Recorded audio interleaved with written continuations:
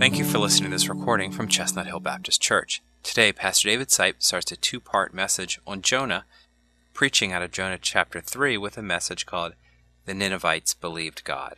We hope you find this message valuable and enriching. Our scripture reading this morning is from the Old Testament in the prophetic books of Jonah, chapter 3, verses 1 through 5. Jonah chapter 3, verses 1 through 5. This is the word of God to us this morning. Then the word of the Lord came to Jonah a second time. Go to the great city of Nineveh and proclaim to it the message I give you. Jonah obeyed the word of the Lord and went to Nineveh. Now Nineveh was a very important city. A visit required 3 days. On the first day, Jonah started into the city. He proclaimed, 40 more days and Nineveh will be overturned. The Ninevites believed God. They declared a fast, and all of them, from the greatest to the least, put on sackcloth. May God illuminate our hearts with this truth from his word this morning. Thank you. Now, when we think of the story of Jonah, we of course think of the prophet being swallowed by a great fish. And I like the way that the NIV words it. God provided a great fish. You think about it, right? He instructs that Jonah would be thrown overboard, and then he provides a great fish. And after 3 days, Jonah is spewed out onto dry land. And now from this point in the story, God speaks to Jonah a second time, and he instructs Jonah to go to Nineveh.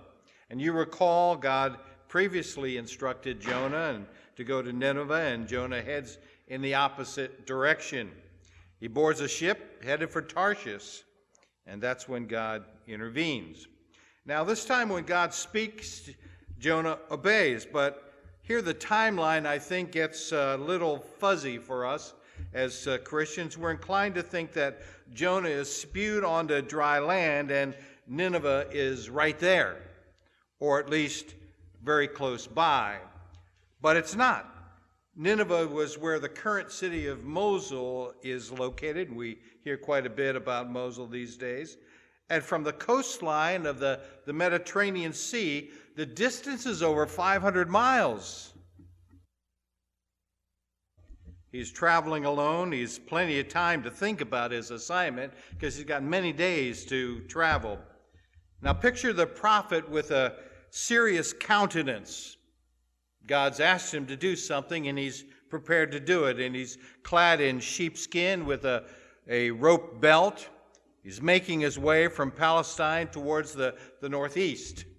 And he crosses the Jordan, and he climbs the heights beyond it, and then onward past the gates of old Damascus, onward through many weary days until, to his backward gaze, the peaks of Lebanon had faded into the blue distance, and then across the Euphrates, and still onward he travels.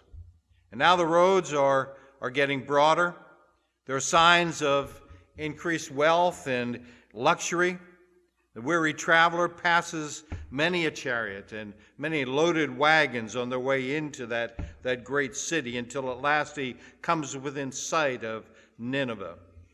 And ahead are the walls, 60 miles in circumference, a great city for that day, 100 feet in height, broad enough for 3 chariots to go side by side in through the gate. And the Bible says the distance across the great city was a 3-day walk.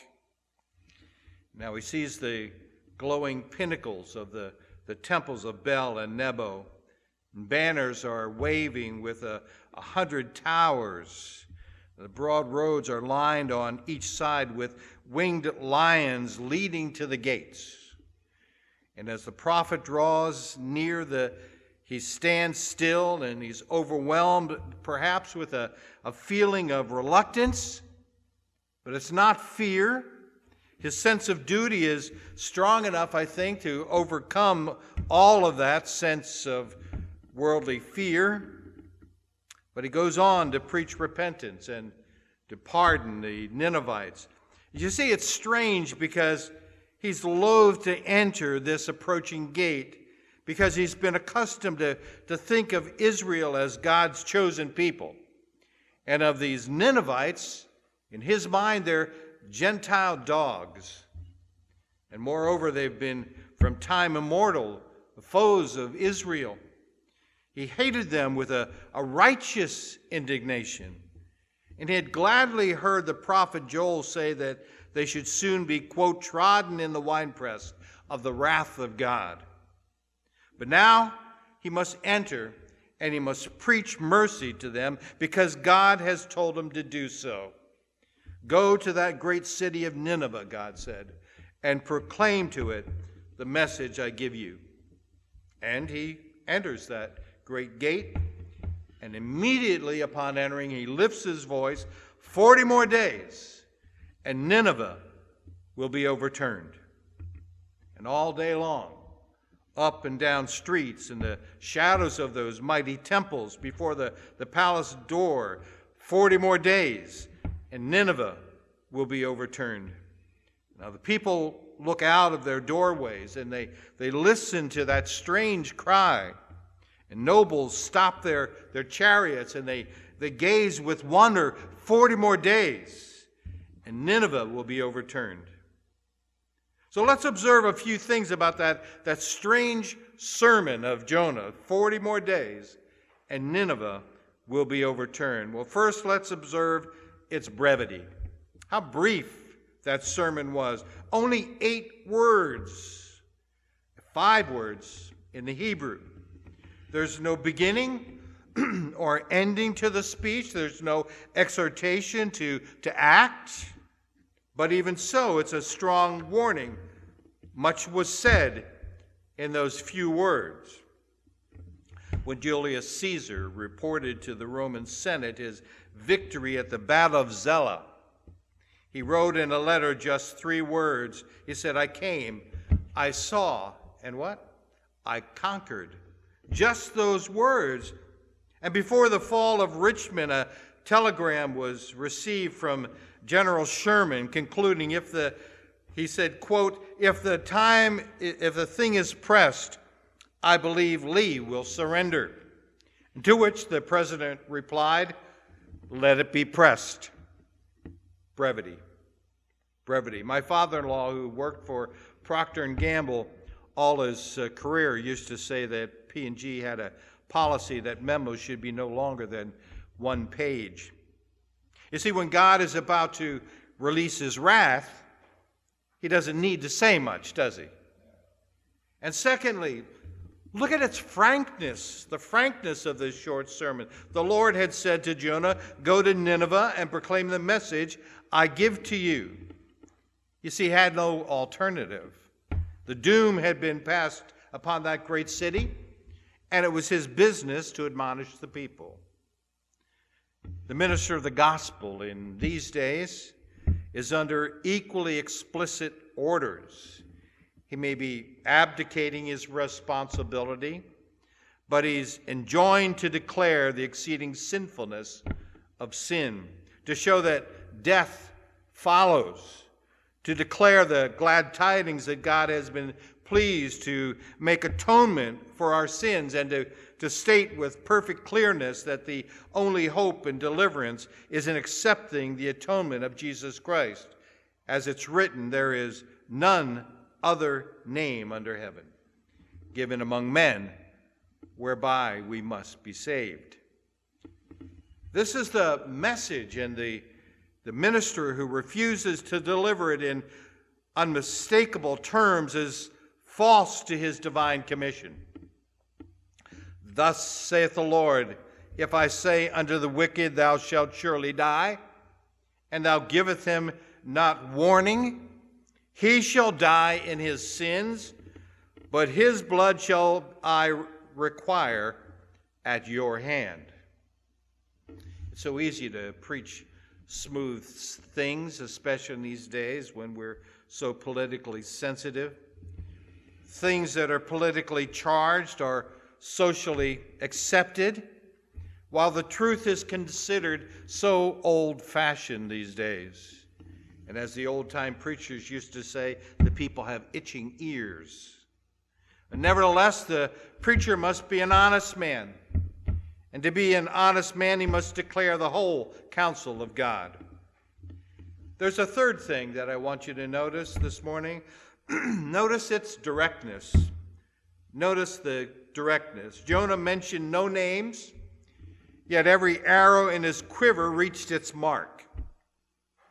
It's not necessary that the proclamation of the gospel should be offensively personal, although there are some who feel that it's perfectly all right to project the gospel in an offensive way toward others because they feel that that person isn't measuring up to some standard, usually that person's standard and not God's.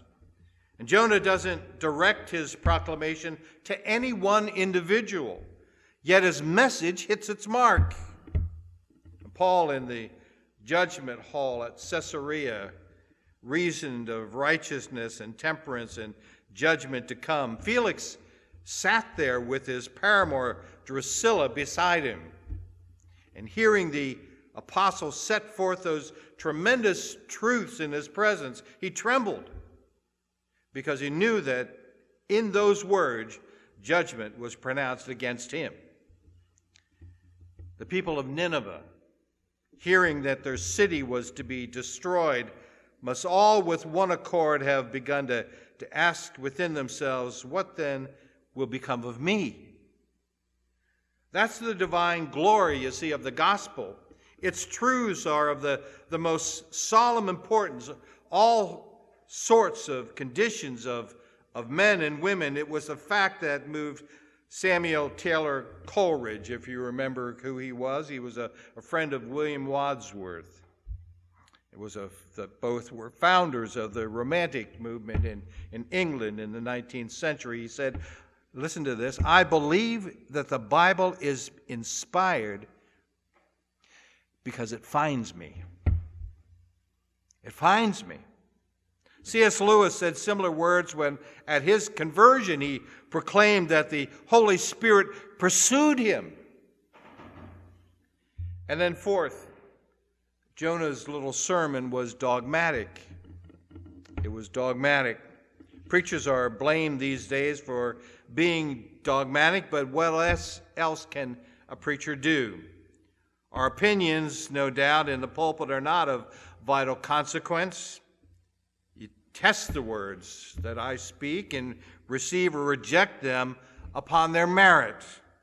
But when a preacher declares God's divine message, it must ever be yea and amen, as Dr. Commons used to say in his prayers. The introduction of our own phraseology into Scripture, I think, is harmful because it robs Scripture of its great truth. And you see that happening so often these days. Where does it say in God's Word, God so loved the world that he gave his only begotten Son, that whosoever believeth in him need not necessarily perish, but may possibly have eternal life? Where does it say that? And where does it say, come unto me, all ye that labor and heavy laden, and I perhaps will give you rest? Or ask, and there's a possibility you shall receive. Seek, and ye may find. Knock, and maybe, perhaps, it shall be opened unto you. Where does it say that in God's Word? But blessed be to God. His Word is verily, verily. There are no perhapses, you see. It's been truly said that a perhaps in the proclamation of heavenly mercy would be as dangerous as a charge of dynamite under the rock of ages. But let's now turn to the results of Jonah's preaching. What were the results? A sure promise attaches to the faithful preaching of the word, as it's written, my word shall not return unto me void, but shall accomplish that which I please, and prosper in the thing whereto I send it. I love that verse. It's one of my favorites in God's word. So let's first observe that the Ninevites believed God. They believed what God had to say. There was that thing in the prophet's voice, his visage, as it said, his expression, his impressive manner, which convicted them that his admonition was from above. And too often we hear a divine message as if the messenger were speaking for effect. And we observe that oftentimes in some of the televangelists. I heard the other day of someone who has read, I haven't read any of Joel Osteen's books and don't intend to, but he said 2 of his books that he's read, the word Jesus is not mentioned in either of those books. And he proclaims to be a preacher of the gospel. The people said of the preaching of Ezekiel, does he not speak in parables? But the message of Christ himself was received by multitudes of those who heard him. And the awful pictures which he drew of the doom which shall ultimately overtake those who feel no shame, as true today as ever. There is a death whose pang outlasts this fleeting breath. Oh, what eternal horrors hang around the second death. It was a fire that shall never be quenched. It was as the gnawing of the worm that never dies. It's an outer darkness without one gleam of hope forever. And when Jesus uttered these terrific truths, he was simply working on the people's fears? I don't think so. Was he trying to scare them? I don't think so. The words were laden with tremendous sincerity. And when Jonah declared the doom that had been passed upon Nineveh, it was intended that the people should believe him because he spoke as an ambassador of God. And in like manner, we, knowing the terror of the Lord, persuade men, and it's the part of wisdom to believe that the message is true. Except ye repent, God's word says, ye shall all likewise perish. But secondly, they proclaimed a fast. That is to say, they repented and they confessed their sin. The king put on sackcloth, and the whole city was draped in mourning. The people cast dust and ashes upon their heads.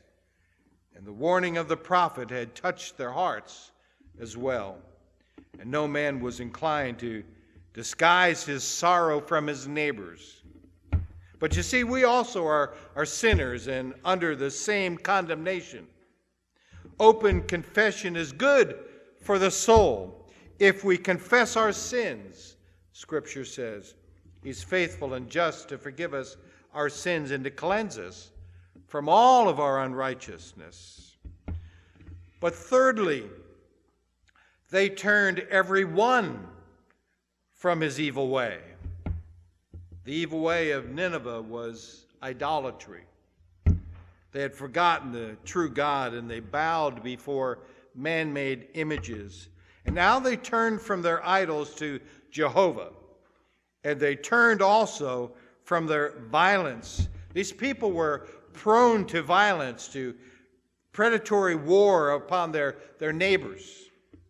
And now they hung up their swords and made war no more. And let it ever be remembered that repentance is not mere sorrow for sin. Repentance is not mere sorrow for sin, but also a turning from sin. You see, to be saved not only is to receive God's gift of salvation by faith, but also to repent. To repent. It said that the Italian bandits came down from their mountain retreats at certain periods and visited the shrines in the village streets below. And they lay heaps of money and necklaces of pearls taken by violence from defenseless travelers. And they laid these gifts before the image of the Virgin Mary. And having thus paid tribute to their innate sense of retribution, they climbed the mountains again and resumed their evil ways. I know a large church whose elder stole hundreds of thousands of dollars from his employer. And he confessed this to the elder board, turned himself in to the authorities, and was convicted and served a prison sentence. And as far as I know, his contributions to the church were never returned to the employer as a gesture of decency and integrity. True repentance means to give up sin. If we believe in God's oft-repeated warnings and admonitions, let's bring forth fruits sufficient for repentance. Let's give up lying, dishonesty, covetousness, evil speaking, selfishness, and whatever else is offensive to God. But fourth, they cast themselves on God's divine mercy. It says in verse 9, "Who knows? God may yet relent and with compassion turn from his fierce anger so that we will not perish." See, in Jonah's message, there was not a suggestion of mercy. There was no suggestion in that. But they reasoned that it was so, and they thought that God would not have sent this man to admonish them and to proclaim a 40-day period if he had not meant to avoid evil and to avert it from their city. There is then a possibility that if we turn from our iniquities, he will pardon and save us. So there was hope in their sorrow. And hope marks the difference, you see, pay attention to this, marks the difference between repentance and remorse. Repentance and remorse. At the door of the hall, Judas the traitor hurled his 30 pieces of silver upon the marble floor with a cry, "I have betrayed innocent blood."